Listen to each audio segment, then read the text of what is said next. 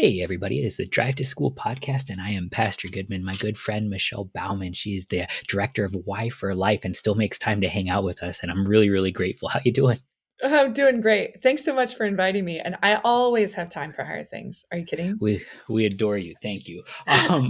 Every time we get to talk, it's an awesome sort of life perspective, and it's rooted in hope, which is something that world's too short of. And so we've started to do something instead of sort of just hopping around on whatever is terrifying on social media now. We're going into the Bible, which is a weird thing for us to be doing, I Yeah. guess. We're Oh, working our way through Genesis. Where do we leave off? Finding life issues in yeah. Genesis. So we covered Genesis 1 last time.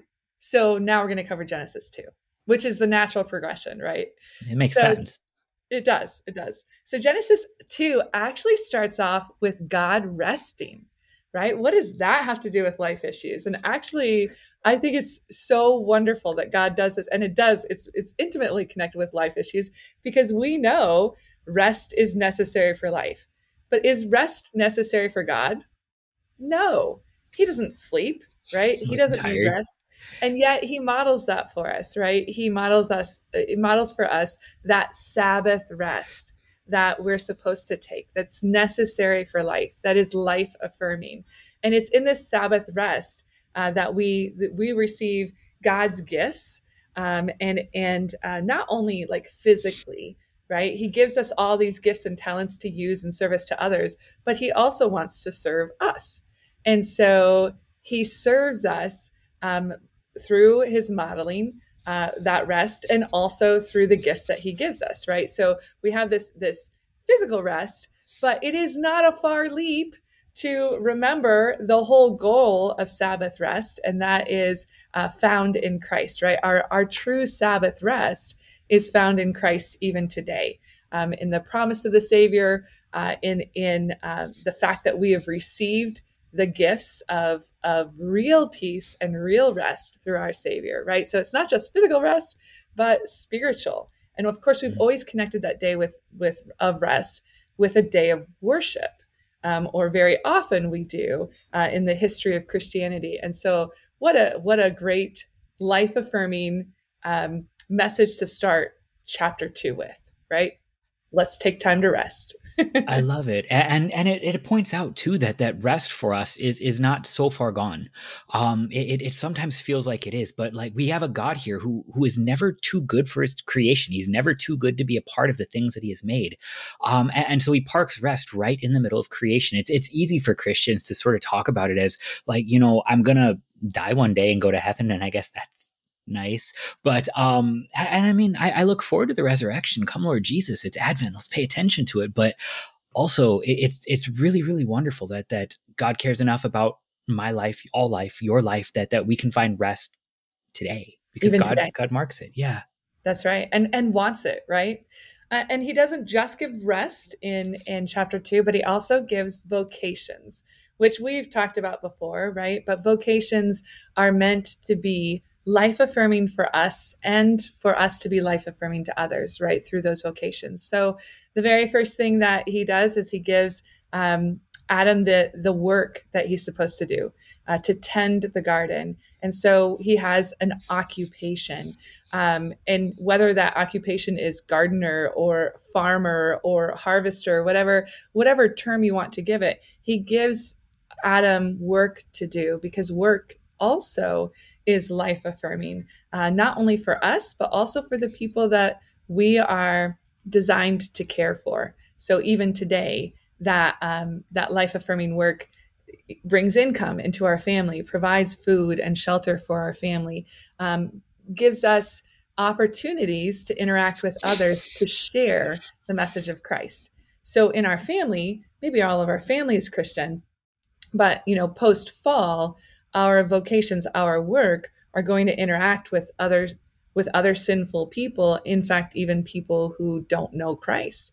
And it's in our vocations that we work, that we work as if we are working for God, right? The Bible tells us, and Martin Luther affirms that we should work as if we are working for God, because that is indeed what work is for. It is to provide for the people that God has in our lives to provide for, but also as a witness to Him, right? Even in secular Yeah. jobs, we can affirm and uphold life by the way that we carry out our work, that we don't cheat our boss, that we don't gossip, that we do pray before lunch, that we do, share that message when people ask us for the hope that we have. So that's like the first vocation. But immediately right after that, he's also, and I love this as a former English teacher, Adam is also called to be a linguist. Hmm. Right? So he's Yeah. asked Yeah. to name Yeah. the animals, and in his naming, he is to continue that order that God creates at creation. Right? God has this order at creation that's life affirming, and when we see in the language field, we see this structure, this order that provides for and names life and upholds, affirms. This is what this creature is, and this creature is good because this creature was created by God, right? So he gives him like two vocations right away, Hmm. and then of course he's going to give him another one. But I'll, I I'll like pause I here. like that you even pointed out, like, you compared this where everything is perfect to how we have to live now in vocations, and it's something that makes me feel better as a parent, because it's a thing I do to my kids that they hate, but they'll tell me things they have to do, and I'll remind them that they get to. They don't have to go to school; they get to go to school, and they don't like that. But it's fun for me, mostly because they don't like that, because I'm a sinner. Vocation, though, is not something that we have to do now that sin has entered the world, and we're all just sort of like trying to get by until Jesus comes back. But vocation is actually how we were made. That even before sin entered the world, we're actually supposed to have things to do. Right. It's a good way to reflect upon the world, because one of the sins I think that consumes the most life. It's one of those old ones. They called it way back when, they called it sloth or Acadia. Sure. And they used to talk about it as just it's not being lazy. It's being hopeless. There's a kind of hopelessness that takes over so much, where you don't even want to get out of bed. That depression that sort of wants to sort of pull you away from the callings that you have, where you get to live a life.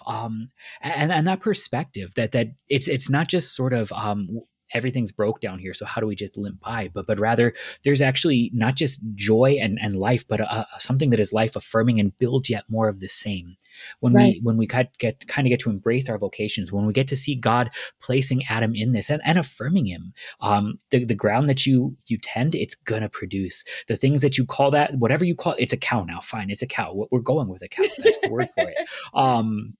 And to sort of see these things, it's a call for us who might sometimes feel a little bit hopeless down here, to recognize these things God has promised to do both before and after the fall, and he has not let even sin take this away from us, because life matters to him that much. Yeah, yeah. And I love the fact that you did, you connected it with depression and those sort of things because, sometimes time is our enemy, right? Free time, that Doesn't do contemplation. good for me, yeah. Yeah, yeah. And I know that that's true of a lot of us, that free time brings up thoughts that maybe we shouldn't be having, right? Or contemplations or sadness from those reflections. And not that vocations distract us from that reality, but vocations give us purpose. They give us opportunities to serve. And God has so made us, so built us, that we find much joy in serving others, right? There is much joy that's brought to life when you are serving someone else. Many opportunities. I like that. It's true not just with your hands, but with your mind, and those are connected. A friend of mine, Pastor Wolfmueller, he was telling me the difference between worry and imagination. That God actually gave us minds that were capable of imagining, and no other creature really gets that.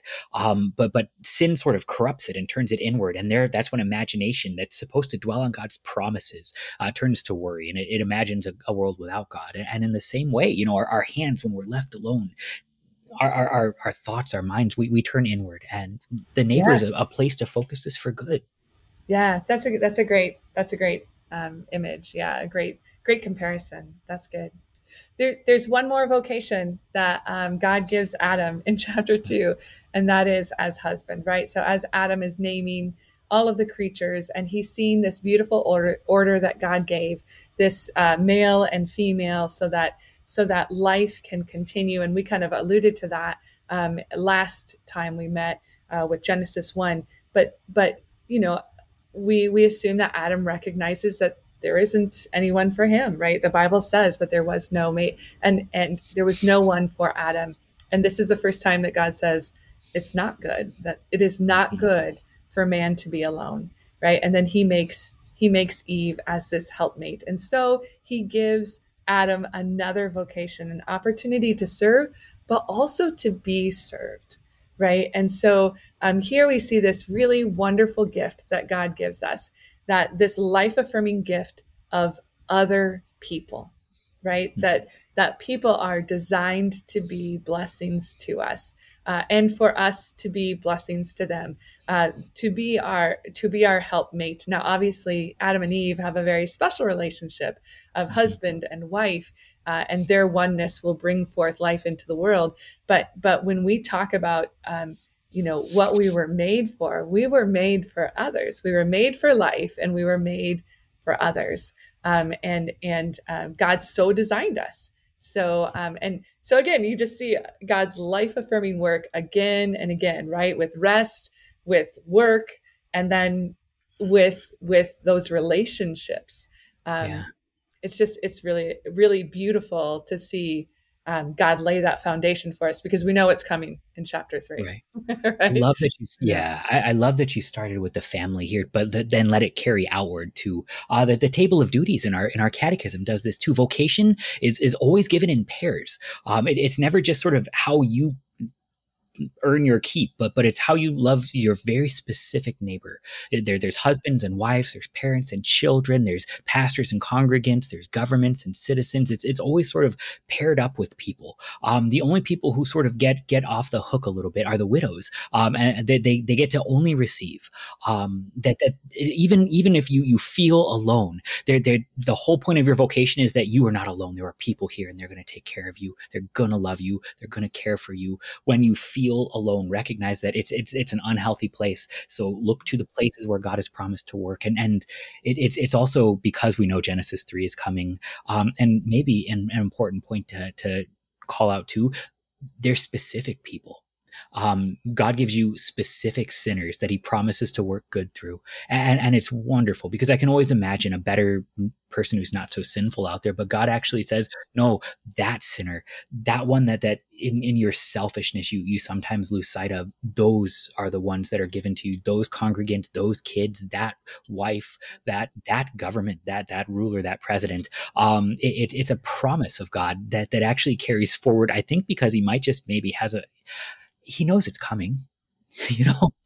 He does. Yeah. I mean, you see also in Genesis 2 the tree of life and the tree of good and evil, right? Mhm. God prepares, he knows what's coming, right? And yes, and he gives relationship. He gives us people to walk through that, to help bear the burden, to carry the cross of Mhm. each other. And we already see that planned for right here. So God is so amazing. I'm a fan. He I might just just know what he's doing. He Um, might. He might. I am always awed by him, and thankful that he had this perfect plan, right? And we see him lay it out, and we see all these life affirming things he does to prepare for our good.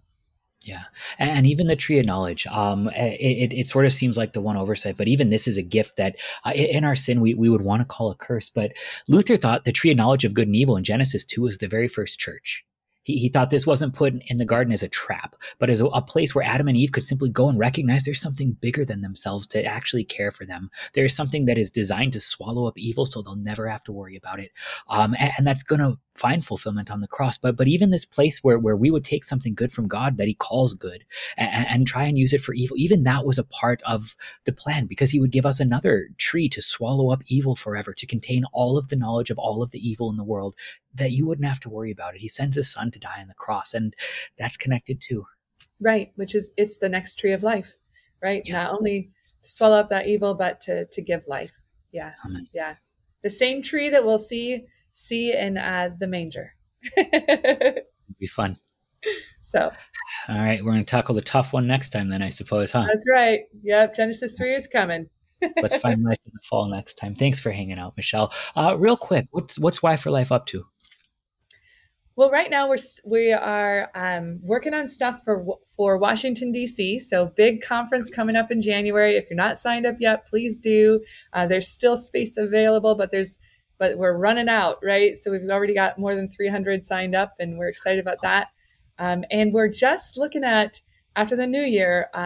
Be ready because we are unveiling a new way to serve young people. So it's called YA for Life. So we're looking at young adults, 20 and 30 somethings. Be prepared.